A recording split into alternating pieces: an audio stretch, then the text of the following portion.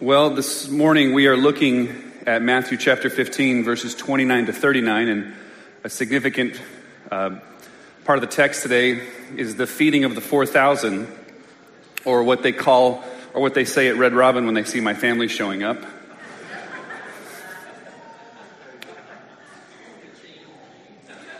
That's the one place that we can actually get a little bit of bang for our buck because of the unlimited fries. And Vanessa's got it down to such a science that when they come to take the water order, she just starts telling them, just start the fries, just get the fries going. She really does. And then last night, we went to Matt's restaurant, Von Ebert, and he wasn't there. But they don't have free fries. They don't. They charge for sides on kids' meals. How do you guys live with yourselves? That was not the feeding of the 4,000. Maybe it's because they want to turn a profit. So we do come to the second feeding in Matthew's gospel. The feeding of the 5,000 was just a few chapters back, and I remember, and for years, and maybe even this is the first time you've heard that, yes, there are two feeding stories. Was it 5,000 or was it 4,000? There's two. There's the feeding of the 5,000, and there's the feeding of the 4,000. And the feeding of the 4,000 only occurs in Matthew and Mark's Gospels. And unfortunately, the commentators they leave something to be desired when you get to the feeding of the 4,000, because they just make a lot of the same applications that they did with the feeding of the 5,000, which there's a lot of truth to that. But I think there's something significant going on in why both Matthew and Mark would give us the feeding of the 5,000. The feeding of the 4,000. I might do that today. The feeding of the 4,000. And particularly where it comes in their Gospels. For the last few weeks here, we've been looking at Jesus' engagement with the Pharisees and how they've been dealing with clean laws, and about how the Pharisees were elevating certain ceremonial laws to a place that was above their God-intended place. And the one that we've used by way of example several times is that the priests were to ceremonially clean themselves before they went into the temple. And what the Pharisees had done is they'd extrapolated that all the way out to mean that you should wash yourself all the time. And that people that didn't adhere to that kind of washing were therefore unclean and didn't really honor God as they ought, and weren't the true zealots and weren't those that took their religion and their faith seriously. And we're familiar with that because we do that. Because we do that as Christians. We elevate certain aspects of who we are, or elevate certain aspects of the ways that we've decided to live out our faith before God, and we elevated ourselves, and we use those positions as a way to look down on other people and to justify ourselves. And when these self-justification methods fail us, it leaves us despairing.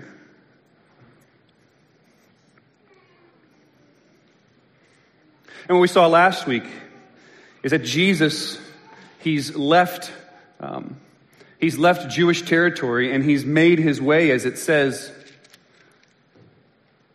in verse 15:21, that he withdrew to the district of Tyre and Sidon. And this is a decidedly Gentile territory. It's decidedly Gentile territory. And it's the only time in Jesus' ministry that he ventures off into this northwest corner above Israel and engages people there. So let me read it to us with that in mind. And keeping in mind that there are three different snapshots here in chapter 15 that we've been looking at. There's the Canaanite woman that we looked at last week. And then this week we'll look at Jesus' healings and the feeding of the 4,000. But I'm going to sort of go back for a moment to the Canaanite woman, because as I was studying this week, I realized that all three of them should go together, because they're all three telling a same kind of story. They're all three illustrating and alluding to the same thing that Jesus is trying to communicate by withdrawing to the district of Tyre and Sidon and engaging a Canaanite woman and healing the sick and then feeding 4,000 people. He's saying something about the nature of his ministry. So let's read it together. Matthew chapter 15, 29 to 39. Jesus went on from there and walked beside the Sea of Galilee, And he went up on the mountain and sat down there. And great crowds came to him, bringing with them the lame, the blind, the crippled, the mute, and many others. And they put them at his feet, and he healed them. So the crowd wondered when they saw the mute speaking, the cripple healthy, the lame walking, the blind seeing, and they glorified the God of Israel. Then Jesus called his disciples to him and said, I have compassion on the crowd, because they've now been with me 3 days and have nothing to eat. And I am unwilling to send them away hungry, lest they faint on the way. And the disciples said to him, where are we to get enough bread in such a desolate place to feed so great a crowd? And Jesus said to them, how many loaves do you have? They said, 7, and a few small fish. And directing the crowd to sit down on the ground, he took the 7 loaves and the fish, and having given thanks, he broke them and gave them to his disciples, and the disciples gave them to the crowds. And they all ate and were satisfied. And they took up 7 baskets full of the broken pieces left over. Those who ate were 4,000 men, beside the women and children. And after sending away the crowds, he got into the boat and went away to the region of Magadan. This is God's word for us this morning. Would you pray with me?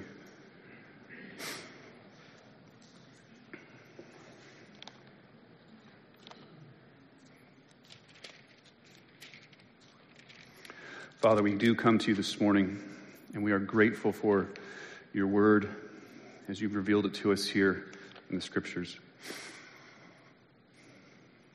We ask for the illuminating power of the Holy Spirit to come this morning and to reveal the meaning of this text to our hearts, that we might see and savor the beauty and glory of Jesus Christ. Help us, God, to see this wonderful, merciful, compassionate Savior. Help me as I preach. We pray in Jesus' name. Amen. As I said, as I was looking at it more this week, it seems obvious that these 3 stories are supposed to go together. And I'm going to show us why. So 3 points this morning. The woman, the sick, and the crowd. The woman, the sick, and the crowd. So as we said last week, that Jesus, he's withdrawn to the region and the district of Tyre and Sidon, and when he's there, he encounters this Canaanite woman, which should be obvious to us as readers. He's in their territory, he's in their land. It's like saying, I went to France and encountered a French woman. Well, you don't say. Imagine that. And here he is, this Jewish rabbi, and he's encountering a Canaanite, and not just a Jewish rabbi encountering a Canaanite, but he encounters a Canaanite woman. And as we said, this woman is at the bottom of the social, moral, and spiritual food chain. She's at the bottom of the social, moral, and spiritual food chain in comparison to this Jewish holy man, in comparison to this Jewish rabbi, this teacher of the law, this one who has his renown growing in Israel as a great teacher of the law, is now encountering someone who is at the bottom, as we would say, of the totem pole.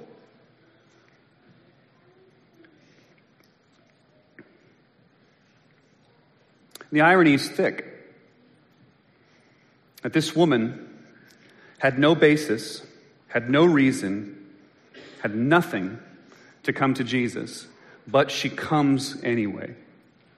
Having nothing on her own, nothing in her hands, no pedigree, didn't have anything to offer to Jesus, but she goes to him anyway. And that, my friends, is the entire point of the passage. That she does not appeal to her own goodness, but she appeals to Jesus' goodness. She draws water of comfort from the well of her own miseries. That's what Spurgeon said about this text. The great Baptist preacher in the previous century, when he preached this passage, says that this woman sees how empty, broken, and empty-handed she actually is. And it drives her to the point where she can only appeal, she can only draw from Jesus' goodness alone. She's got to a place that we all in our minds know we need to get, but it's so difficult in our hearts to actually get there. It's so we know in our minds, we say, yes, I'm a sinner, I have no basis, but in our hearts we lay hold of things, we cling to things whereby we think that we can come to God on some kind of basis of our own. But it's not true. And this woman finds the great key to life. She finds the great key to the Christian life. She finds and unlocks the door to true, authentic Christianity. Nothing in my hands I bring, simply to thy cross I cling. She sees it and she embraces it. And when she truly does, when she truly sees it, Jesus replies to her and she says, "Oh, you of great faith." Great faith.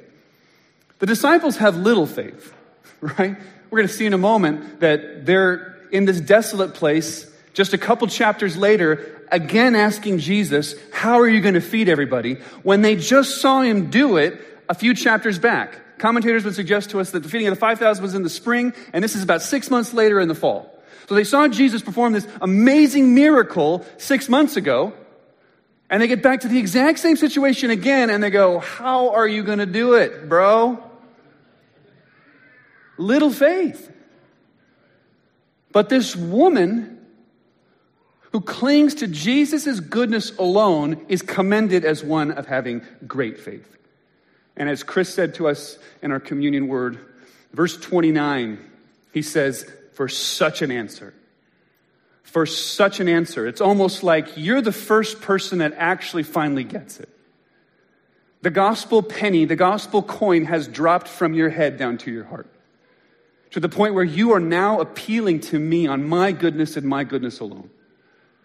And it's taken you to get to a place where you actually have nothing. You have no goodness to cling to anyway. That's forcing you to throw yourself onto Jesus and his goodness alone. And that's what the trials and the circumstances of our life are intended to do. The trials and circumstances in your life that you're going through right now, they are being used by God to burn away the dross, to burn away any false perception that you have something to bring to him. To get you to a point of desperation when you only can cling to him and him alone. And it is his good pleasure to do that for you. It is his good loving care to do it for you. Look, we know this as parents, right? We know that we need to bring, at times, acute pain to our children to save a chronic problem. We see it. We know more than they do. Our minds are more mature. We've got experience. And so oftentimes with young children, you have to bring acute pain, acute solutions that bring pain actually into their lives. Because you know that if we don't, without going untouched, it's going to produce for itself a chronic problem that will extend into all their life. Well, how much more with God? The omniscient being in the universe who knows everything, who holds time in his hands, who knows the beginning from the end, who ordains all of history as he knows it, as we know it, and as it is. He knows more than we do. So we must conclude then. We have to conclude. We have no other option to conclude than that this good, loving God is working all things together for our good. Even the painful circumstances. Even the situations that seem inexplicable to us right now. And this woman gets it.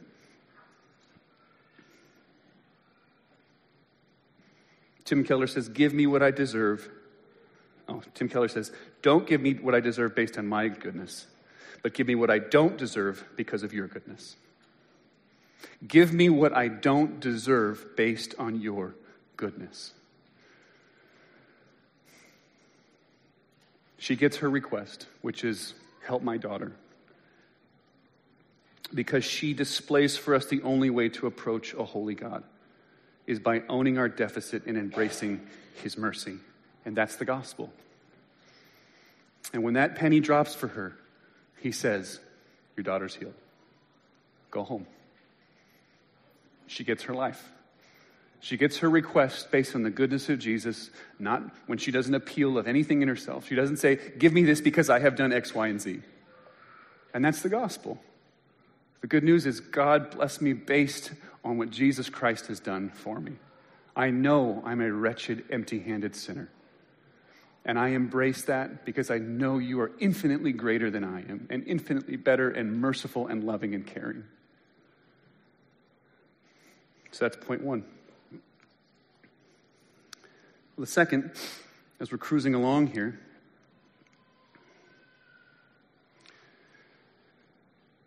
is the sick. Verse 29 and 31 says this, that Jesus went on from there and walked beside the Sea of Galilee and went up to the mountain and sat down, and great crowds came to him, bringing with them the lame, the blind, the crippled, the mute, and many others, and they put them at his feet. And he healed them, so that the crowd wondered when they saw the mute speaking, the crippled healthy, and the lame walking, the blind seeing, and they glorified the God of Israel. This is the great Isaiah promise. This is what the prophet foretold that the Messiah, the Savior King, the suffering servant would be like. Isaiah says, then the eyes of the blind shall be opened, and the ears of the deaf unstopped. Then shall the lame man leap like a deer, and the tongue of the mute sing for joy. And waters will break forth in the wilderness, and streams in the desert, and burning sand shall become a pool. And the thirsty ground, springs of water. And a highway shall be there, and it should be called the way of holiness. That's what Isaiah promised would happen when the suffering servant, when the king, when the savior, when the anointed one would come. And that's what the Lord Jesus is doing. It's what the hymn writer says, hear him, ye deaf, his praise ye dumb, your loosened tongues employ. Ye blind, behold your Savior come, and yeep ye lame for joy. This is the promise. This is the promise that is now coming to fulfillment through Jesus Christ. But what's striking about this text and about this passage is, and I mentioned to you that this only occurs in Matthew and Mark's gospel, is that Matthew, one of the commentators that I've been using is named Bruner. And Bruner has this way of, throughout his commentary, comparing Matthew and Mark. And he's sort of got to the point where he's caricatured them both. He says, Matthew's kind of like the older brother that just gives you the facts. And he said, but Mark is kind of the more gregarious one who kind of gets you into the details of things and really tries to paint a picture for you about what's going on and will give you details and clues that Matthew didn't give you. And this is a prime example of that. Because listen to what Mark says. He gives you a story of how Jesus did this. He doesn't just say it broadly. He doesn't just say the mute are speaking, the deaf are hearing, and so on and so forth. He says, let me tell you a story. Mark chapter 7, verse 31. And they brought to him a man who was deaf and had a speech impediment. And they begged him to lay his hand on him. And Jesus took him aside from the crowd privately. He put his fingers into his ears, and after spitting, he touched his tongue. And he looked up to heaven, and he sighed. And he said to him, be opened. Be opened. See, Matthew just tells us the story, just kind of broadly. Here's the details of what Jesus did as he was fulfilling the Isaiah prophecy. And Mark says, yeah, but there was this guy that was brought to him. This guy that was mute. This guy that had a speech impediment. And the people that brought him were begging Jesus to just put his hands on him. And Jesus here does a few things that are really striking. The first thing that he does is it says that he takes him aside from the crowd privately. Why would he do that? Because this man had likely been a spectacle his whole life. You know, here's the guy that doesn't speak well, he can't hear anything, and Jesus, the Lord of compassion, says, let's go over here. Let's just take care of this privately. And then he does this thing where he puts his fingers in his ear And he spits on the ground, and then he touches, and he spits, and he touches his tongue. What's that?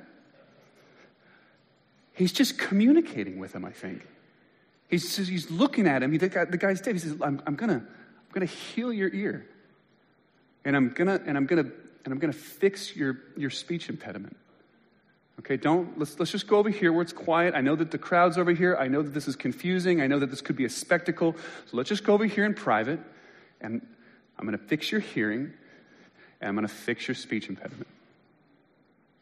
And Jesus looks up to heaven, and he groans, and he sighs, and the guy's healed.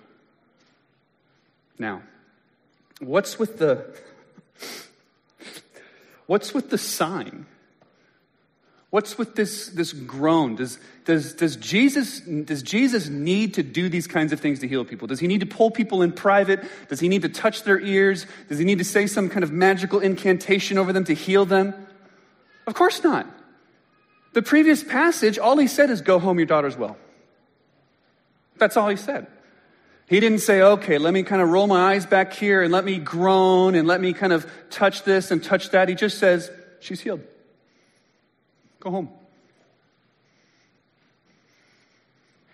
Why does he do this? I think a few things. First, I think this picture and how Jesus treats this man in giving this, in crying out this groan, is a picture very deep into the heart of who Jesus is. It's a picture into the heart of who Jesus is. This text will teach us more about the nature of the incarnation and what it means for God to be with us, the Emmanuel, than hundreds of pages of systematic theology textbooks. This text gives us the insight and shows us the magnitude and shows us the degree to which Jesus is God with us.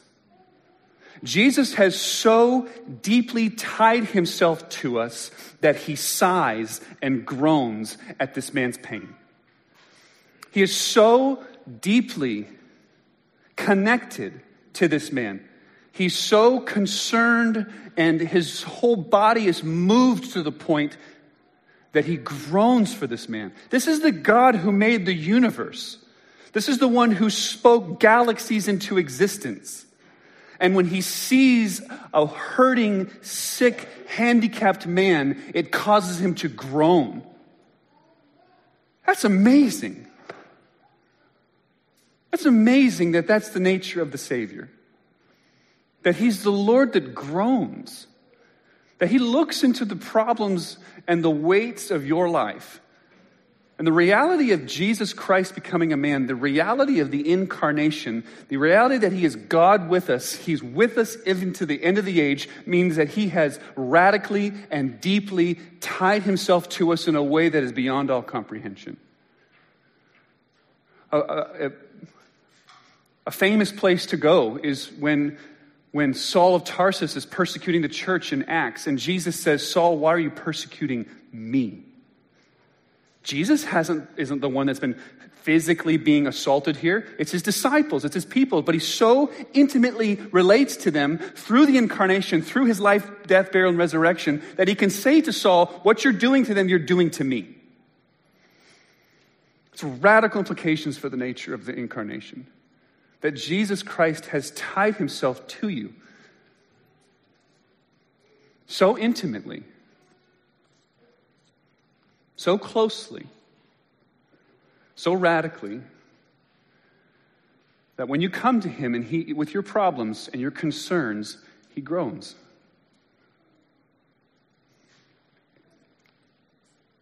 He's the sighing Savior. Hear him, ye deaf, his praise, ye dumb, your loosened tongues employ, ye blind, behold, your Savior has come. And leap ye lame for joy. But there's another reason that he groans. There's another reason that he groans. There's another place where Jesus will groan and where he will cry out. And that is on the cross when he cries out, my God, why have you forsaken me? Jesus groans here because he is so intimately tied to you and to his people and to this man. But he also groans because the only way that Jesus can bring this kind of healing power, the only way that he can heal this man and give him his life back, the only way that he can actually give the bread to this woman in the previous passage is because he's going to be broken and crucified and crushed for their sake. If we're going to appeal to his goodness and his goodness alone, then something has to be done with our sinfulness. And Jesus Christ here, he's foreseeing. He knows the road that's ahead. He knows that when he heals, when he forgives sin, when he makes mute to hear, to speak, and deaf to hear, he's doing something. He's writing his own death sentence. And the prospect of that, at different times, it causes him to just groan. Foreseeing the great groan, the great cry with which he will cry on the cross, my God, why have you forsaken me? You were not set free without a cost. You were not set free on a whim. It was the merciful, sighing, groaning, loving Savior who would stand in your place and take your penalty for sin and be crushed under the righteous wrath of the Father so that you could be brought near. So that's the groan. That's the sick. He heals the sick, but he always does so at infinite cost to himself. But point 3, the crowd. Now notice in verse 32, back in Matthew 15:32, how this starts. The account begins with Jesus saying to the disciples basically, I want you to come here to me. I want you to come here to me. He calls the disciples to himself, and when he's gathered the disciples, he says to them, I have compassion on the multitude. Isn't that just characteristic of Jesus? We've said it many times. I've said it many times, but compassion is the emotion that is most often attributed to Jesus in the Gospels. More than anything else that can be said of Jesus is that he is compassionate. And we've said this before, but I'll remind you again that this idea of compassion means that your guts are moved. It means it's not just a fleeting thought, but it means that it's something that's experienced deep down inside of you. You're moved to your core when you experience compassion and have compassion. It's that feeling that you have when your child's offended by another child on the playground, this compassion inside of you. That's what Jesus experiences more than any other emotion. He's the man of compassion. He's the Savior of compassion. He's the Lord of compassion. He's moved when he sees people hurting. He's moved when he sees the crowds hungry. He's moved inside of himself. He is a compassionate, emotional kind of man. Why is it significant, though, for us to see that Jesus is calling the disciples to himself first, come here to me, and saying, I have compassion on the multitude? It's significant to us because it reminds us of this principle, that the initiative of spiritual blessing always begins with God. The initiative of spiritual blessing always begins with God. It's very important in our understanding of the nature of Jesus and our understanding of the nature of the gospel that all spiritual blessings toward us, towards men and women, come from the divine side first of all. All spiritual blessings toward men come from the divine side first of all. We do not seek him, he seeks us. And we seek him only because he has first sought us. We love him because he has first loved us. And our love is a response of his love. We don't love him and then sort of provoke him to love us back. We don't urge him and incite him to love us because we love him. But we love him because he's already loved us. He has compassion on them, it says. He first is the man of compassion, the Savior of compassion, the Lord of compassion. Not you first, but him first. Calvin said, John Calvin, the 16th century reformer, said of this passage, he said, he had compassion upon them, and he called them to himself. And the crowd did not come at first because of their brutish dullness. He had compassion on them. He called them to himself, and the crowd did not come at first because of their brutish dullness. How true is that? And it doesn't dissuade him. It doesn't knock him off his mission here. He doesn't get angry because they don't instantly love him back. He moves in towards them first, waiting and longing for them to respond to his love.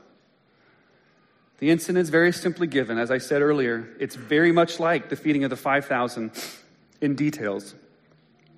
They're asking where they should get food to feed this great multitude. They're in a desolate place, as it is said in the feeding of the 5,000. And he basically does the same thing. He asks, how many loaves do you have and how many fishes? And they say there's 7 and a few fishes.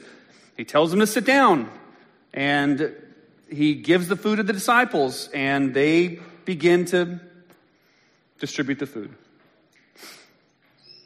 But what does this all mean?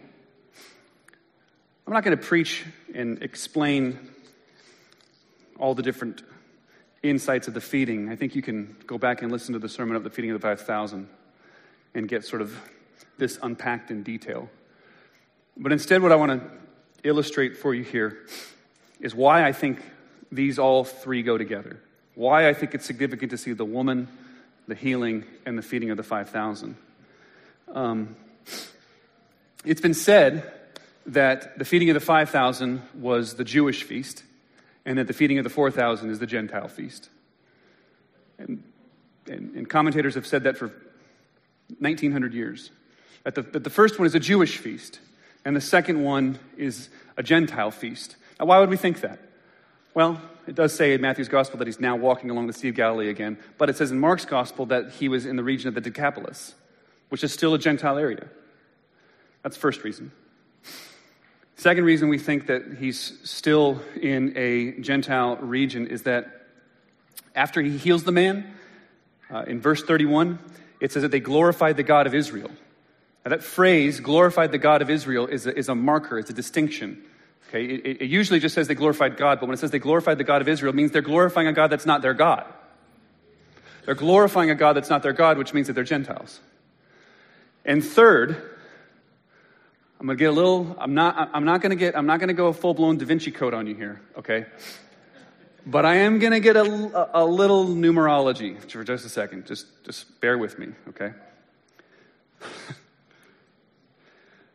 7 is mentioned 3 times, okay? There were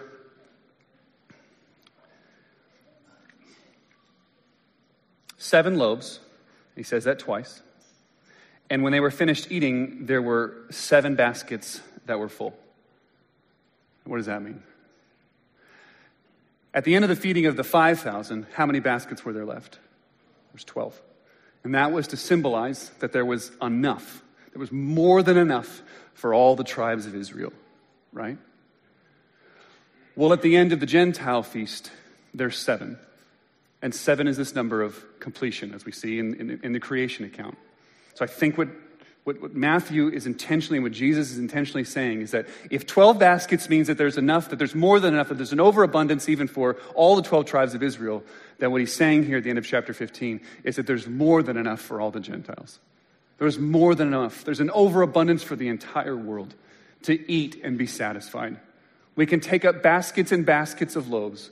There will always be an overabundance at this table. His table will always overflow with more mercy, with more love, with more grace. It's a table that can't be exhausted. It's a table that's not just for the Jew. It's a table that's for the entire world. It's a table for all who will come and eat and be satisfied. Thank you. So there's more than enough for this Gentile, Canaanite, Syrophoenician woman to take what's left over at the bottom of the table, enough to eat and fill and be satisfied. Even if it is, this is a glorious example of redemptive history, that it is to the Jew first and then the Gentile. Even in the way that the parables are laid out. That the feeding of the 5,000 comes first. There's 12 baskets. Then he goes into Gentile territory, blows everyone's paradigm. Heals the Syrophoenician woman's, this Canaanite woman's daughter. Heals this man in Gentile territory. And then feeds the multitudes. Just like he did for the people of Israel, he feeds to these crowds who are far from the covenant of promise. To the Jew first, then the Greek. That's the nature of his mission. And that's the point. The point is that there is an overabundance, that there is more than enough grace and bread to go around. For all to eat, all be filled, all be satisfied. By way of application here, let me just give us a couple more and we'll conclude. What else does it mean? It means that Jesus Christ can cleanse anyone. It means that Jesus Christ can cleanse everyone. It doesn't matter how messed up you are. It doesn't matter how broken you are. It simply doesn't matter. He can heal, he can cleanse, he can satisfy anyone. Octavius Winslow said this about this passage. You are not reading of a Savior who was, but of a Savior who is. The Lord Jesus is moved by the same sympathy, is possessed of the same power, and is as quickly and tenderly responsive to the appeal of the sorrowful and necessities of the needy as when the tabernacle of humanity adorned and consecrated our earth, and when to his asylum thronged earth's sons and daughters of suffering and woe. Oh, it is a truth as replete with comfort as with wonder. Jesus Christ is the same yesterday, today, and forever. Beloved, cling to this unchanging one. No ebb in the tide of your affection, no tremble in the needle of your faith can create the slightest variation in his love or faithfulness for you. Your waywardness has not chilled it. Your fickleness has not affected it. Your sinfulness has not forfeited it, because he is essentially immutable and eternally the same. If we are unfaithful, he remains faithful, for he cannot deny himself. That is the great promise of this man, Jesus Christ. This man of compassion 2,000 years ago on this crowd, on this hillside, towards these people, is the same man who sits at the right hand of the Father today. And there is nothing that can calm, can cool his love, his mercy, his grace for you. All can be cleaned. All can be made clean. All can be satisfied. There is nothing in you that can separate you from him. Apostle Paul says nothing in all creation can separate us from the love of God that is in Christ Jesus. Even you. There will always be more grace in him than there is sin in you. Always and forever, because he is the same yesterday, today, and forever. Beloved, cling to the unchanging one. Let not conscience let you linger, nor a fitness fondly dream. All the fitness that he requires is that you feel your need of him. Come, ye weary, heavy laden, bruised and mangled by the fall. If you tarry till you'll better, you will never come at all. Lo, the incarnate God ascending pleads the merits of his blood. Venture on him, venture freely. Let no other trust intrude.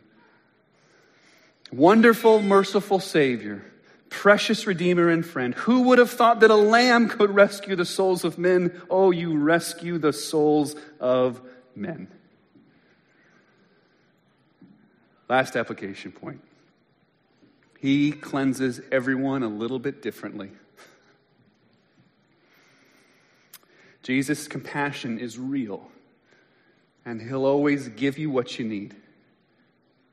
And in our 3 stories this morning, it plays out in very different ways.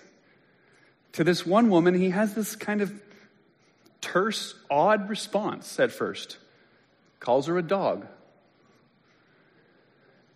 But it challenges her faith. It challenges her to hold on. It challenges her to press in even further. And he says, for such an answer.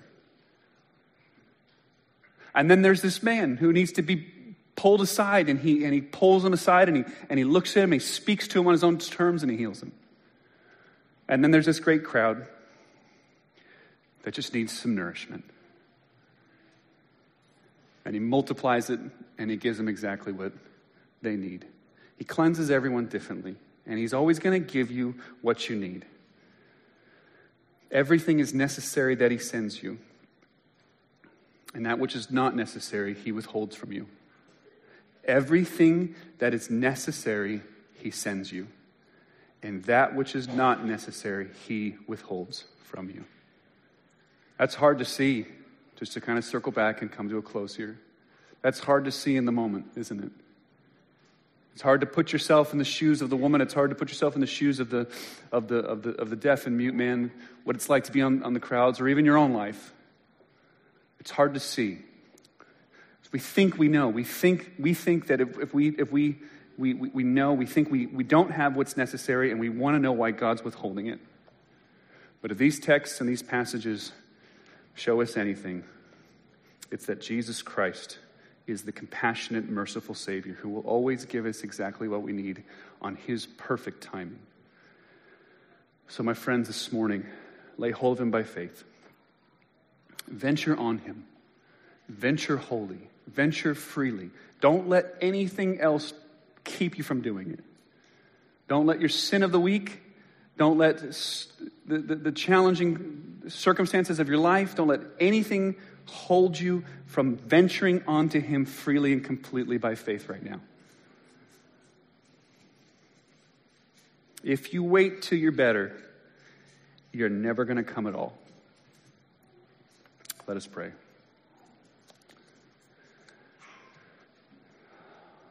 Father, we are grateful for the work of Jesus Christ in our place and on our behalf. And we are the dogs under the table. We are all Gentiles here.